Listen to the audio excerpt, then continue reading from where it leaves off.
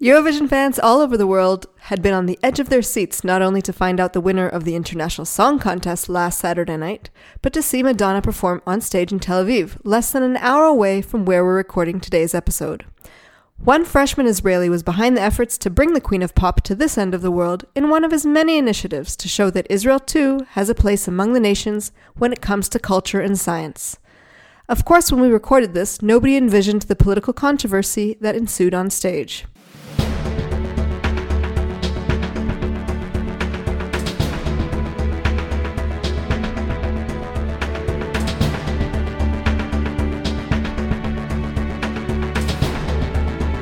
Welcome to Tipping Point, the podcast on all things Israel. I'm your host, Talia Deco.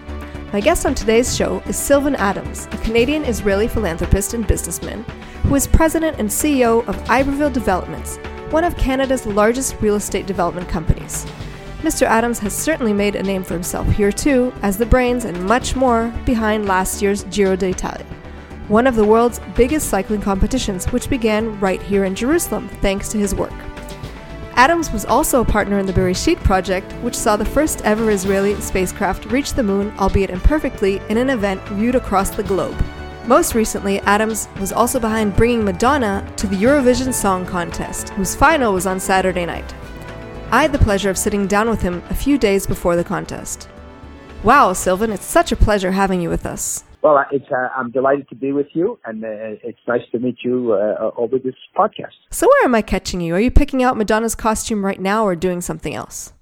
I'm going to tell you a personal story. I am being honored this evening by Tel Aviv University with an honorary doctorate.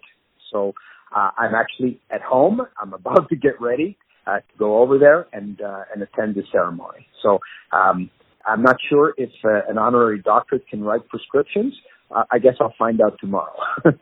So before we get to the weekend's events, I'd like to talk a little bit about some of the other stuff you've done over here previously. But first, I understand that you actually made Aliyah. You've immigrated to Israel officially. Is that correct? Yes. Around 3 years ago, my wife and I decided to move here, and we are loving every minute of it.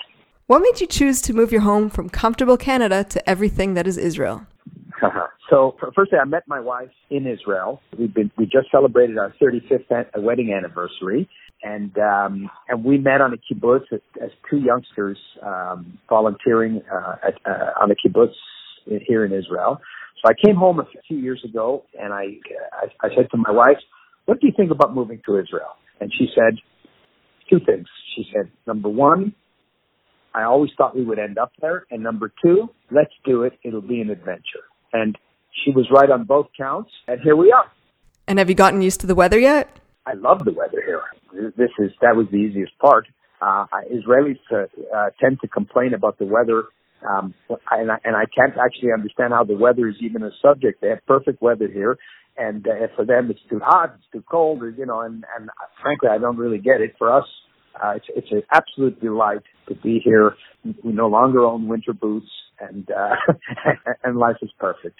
We also live overlooking the Mediterranean, and I can tell you, I never had a view like that in Canada. So you were in Cape Canaveral in February, actually, to watch the launch of the Beresheet spacecraft to the moon. What was it like watching, knowing that you were part of something truly historic? So I was actually at the launch. We did split duty. Some of us were in Cape Canaveral, and others were at Mission Control in Israel.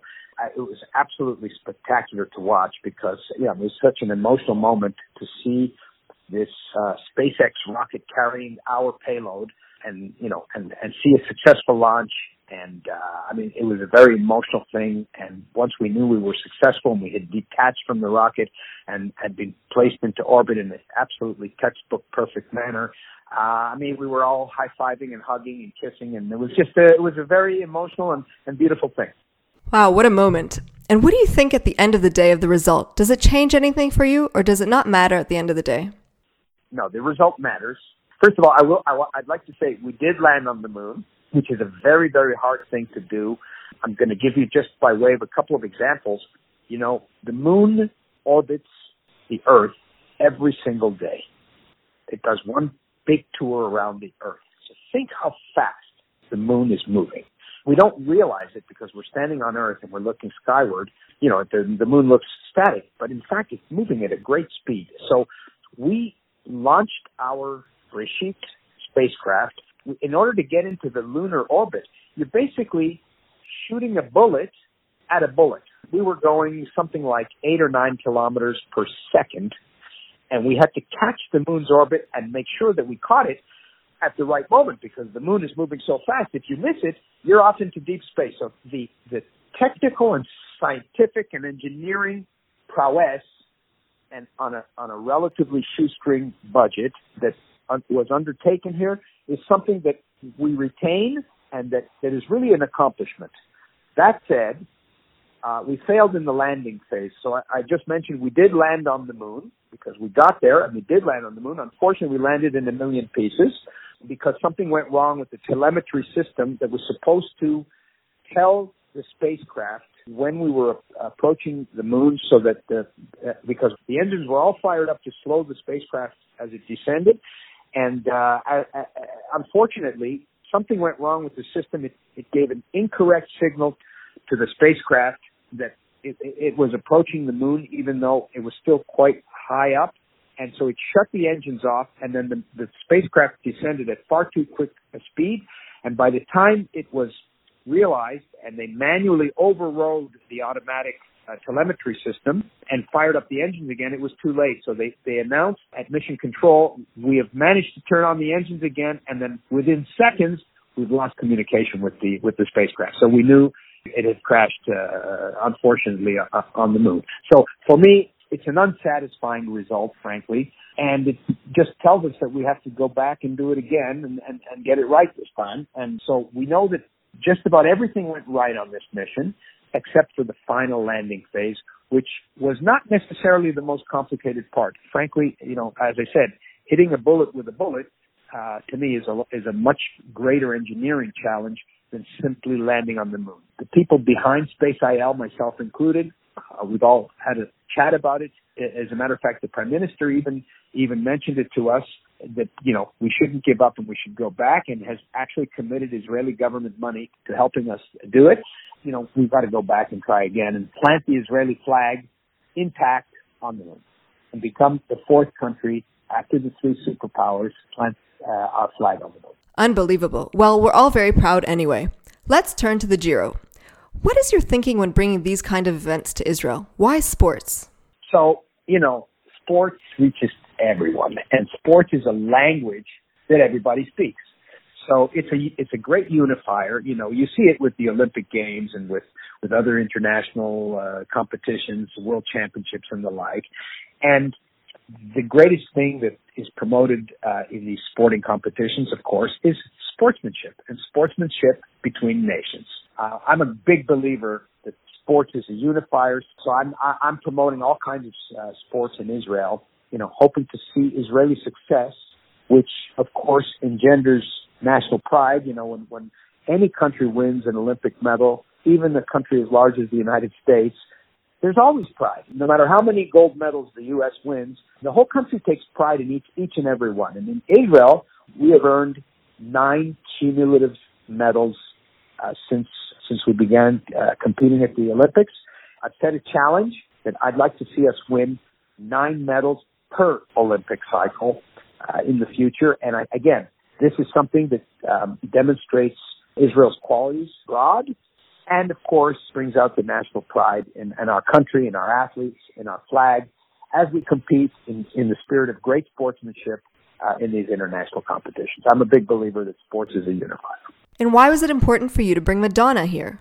Firstly, to your audience, which I guess largely doesn't know about Eurovision, it's not very well known in North America because it's a very Eurocentric thing, and Israel, of course, participates as a kind of European nation, even though we are sort of Middle Eastern, Asian. We're on the frontier of several geographies, but we basically do most of the things we do, including sporting events. We participate in the European leagues. So Israel is part of the Eurovision Song Competition, which is the largest and most important song competition in the world.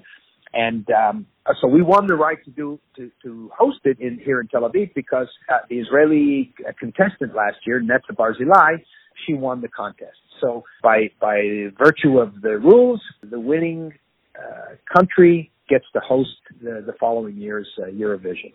So my idea in bringing Madonna was to combine a couple things and create a much larger interest in Eurovision and a much broader interest. So we all know that Israel makes news, and here we are. We're taking advantage of the fact that we have this wonderful opportunity. We have so many journalists here in Israel covering the news all the time.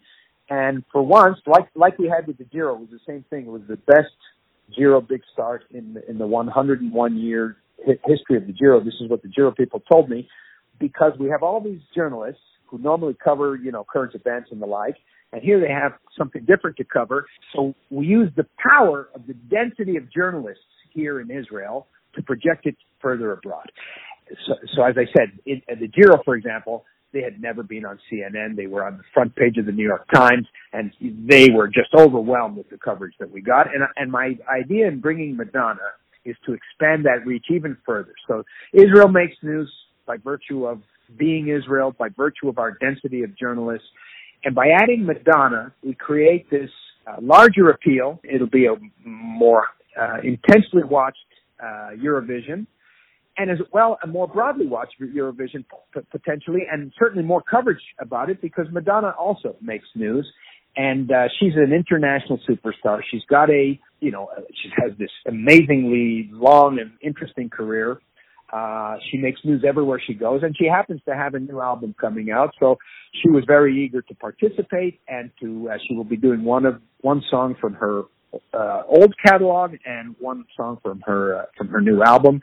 And I think it's going to be very exciting. And I'm hoping that North America will tune in and be interested in the Eurovision and understand, how big the Eurovision really is, both because in Israel and because of Madonna, and of course putting Israel and Tel Aviv in the spotlight to show the world yet another one of our qualities that we have here. All right, how much bureaucracy have you encountered bringing these massive events and stars to Israel? It can't be that easy. So it isn't that easy, but I will tell you a couple things. The Giro, which was watched by 1 billion television viewers, and, that's astonishing, and Eurovision will be seen by 200 million TV viewers. These are huge, huge audiences, and I'm just going to make a little parenthesis. I have a lot of experience with first-time visitors to Israel, and when they come here, almost to a person, they are totally impressed and surprised to see that we are an open and friendly and tolerant and pluralistic and, importantly, in a safe country. And so my idea in having these widely viewed projects is to basically, in the case of the Giro, to invite 1 billion first-time visitors via their TV sets. And, of course, bike racing takes place outdoors, so they saw the whole country over 3 days, from Haifa in the north all the way to Eilat in the south, with beautiful imagery of helicopter photography and everything else. And so, 1 billion people got to experience Israel just because they're regular sports fans. And, this is priceless. You cannot buy publicity like that. And in the case of the Eurovision, it's a similar thing. So, what I call normal Israel is being shown, not the distorted image of Israel that somehow gets portrayed by the media because they're always focused on in a unidimensional fashion, on the so-called conflict. Here, they're just seeing normal Israel and the real story of Israel, the daily life that we live as Israelis, that rarely comes through. So my idea is to do this on a massive scale.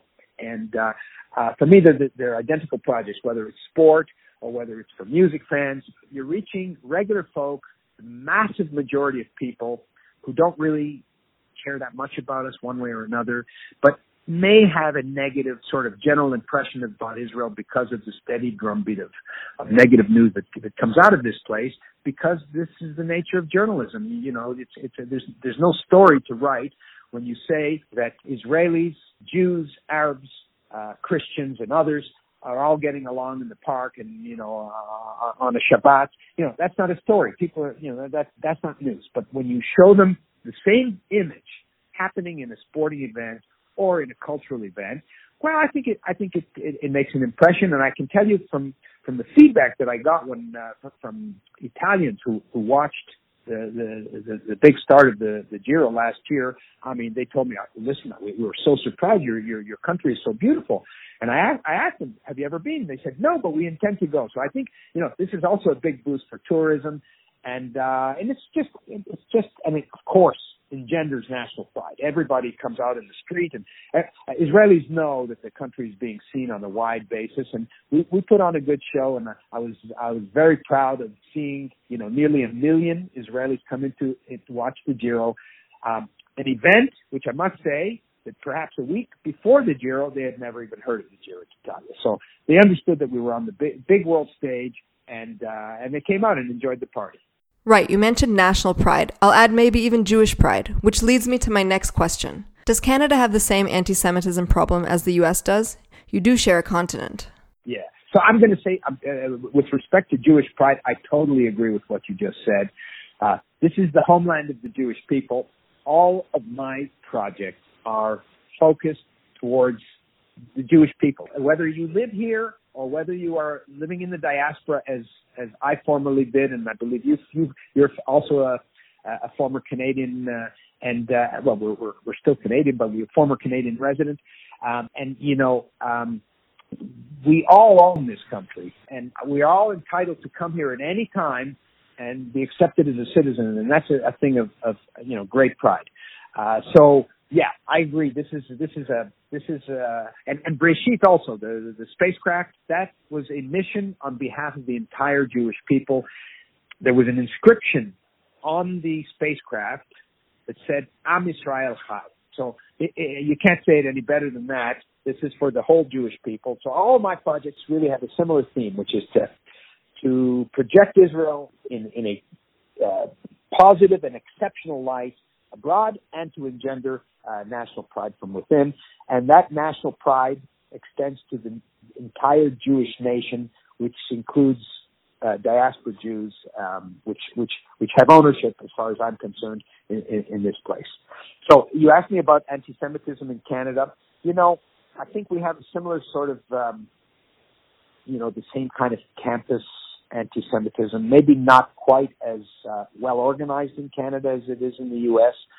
But I would say that for me, I think that these people, the BDS people and the campus hostilities that we see, I think they're very, very small in number. I think these people actually are very successful in making a lot of noise for their small and activating their membership or their planetary traveling partners. I think they make a lot of noise. They cause a lot of disturbance. But in fact, I think the vast majority of people have no interest in any of that stuff. But they are successful, sadly, in tarnishing our image. And my hope is with big projects like the ones I'm involved in, will show the real Israel and show people that the stuff that is being peddled by the BDS movement isn't true. Just who are you going to believe, me or your lying eyes? So I'm hoping that showing people the real images, they will believe their lying eyes, and they will see that Israel isn't the monstrous place that the BDS people are trying to portray. As I said, yes, we have it in Canada, but I think it's really small in number, but active and pernicious. They really, I have to say, I have to give them credit. I don't like them, and I don't like the message that they're peddling, but I give them credit for being very enthusiastic and punching way above their numbers in terms of making noise. I'll just ask you one last question because I know you're very busy and I don't want to keep you from getting your degree. What's next on your agenda? So I've got all kinds of projects in the pipeline. Thematically, they're all the same, even though some may be in the cultural fields, cultural and artistic fields. Some may be in the sporting area. Some might be in the engineering and science area. I've always got multiple projects I'm working on and trying to bring events. I can tell you that I built here a cycling velodrome, which is an indoor cycling stadium with a track. I don't know if you've ever seen the velodrome cycling. And Israel will be hosting the 2021 World Championships in track cycling. This is the first World Championship that in any sport that Israel has ever hosted. So we couldn't have done it without having the infrastructure. So I put up the funding to build this project, and we're going to have world champions and Olympic champions coming out of there. That's my hope. So I've got like 25 projects on the go, and they sort of come to fruition, when they are ripe and ready to go. So, last May, a year ago, was the Giro. This May is Eurovision and Madonna, which, of course, I couldn't have predicted that this was going to happen. We had to actually win the Eurovision contest last year. So I've got a bunch of projects on the go, and I'm hoping to make a lot of positive noise for Israel and change the channel on what people see coming out of this place. As are we all. So I guess we'll definitely talk in 2021 to see how that event went. I hope you come to cover it. You should come to cover it. Do your podcast live from the velodrome. Not a bad idea. I'll pitch it to the bosses. Good. Sylvan Adams, all I can recommend at this point is to stay super hydrated in this weather, although you like it very much. I'm still putting out the warning. And thank you again for coming on the show. Thank you, and hello to all your readers, and especially to our countrymen in Canada. It's nice to say hello. This concludes today's episode of Tipping Point. I'm Talia Deckel, and I look forward to our next episode.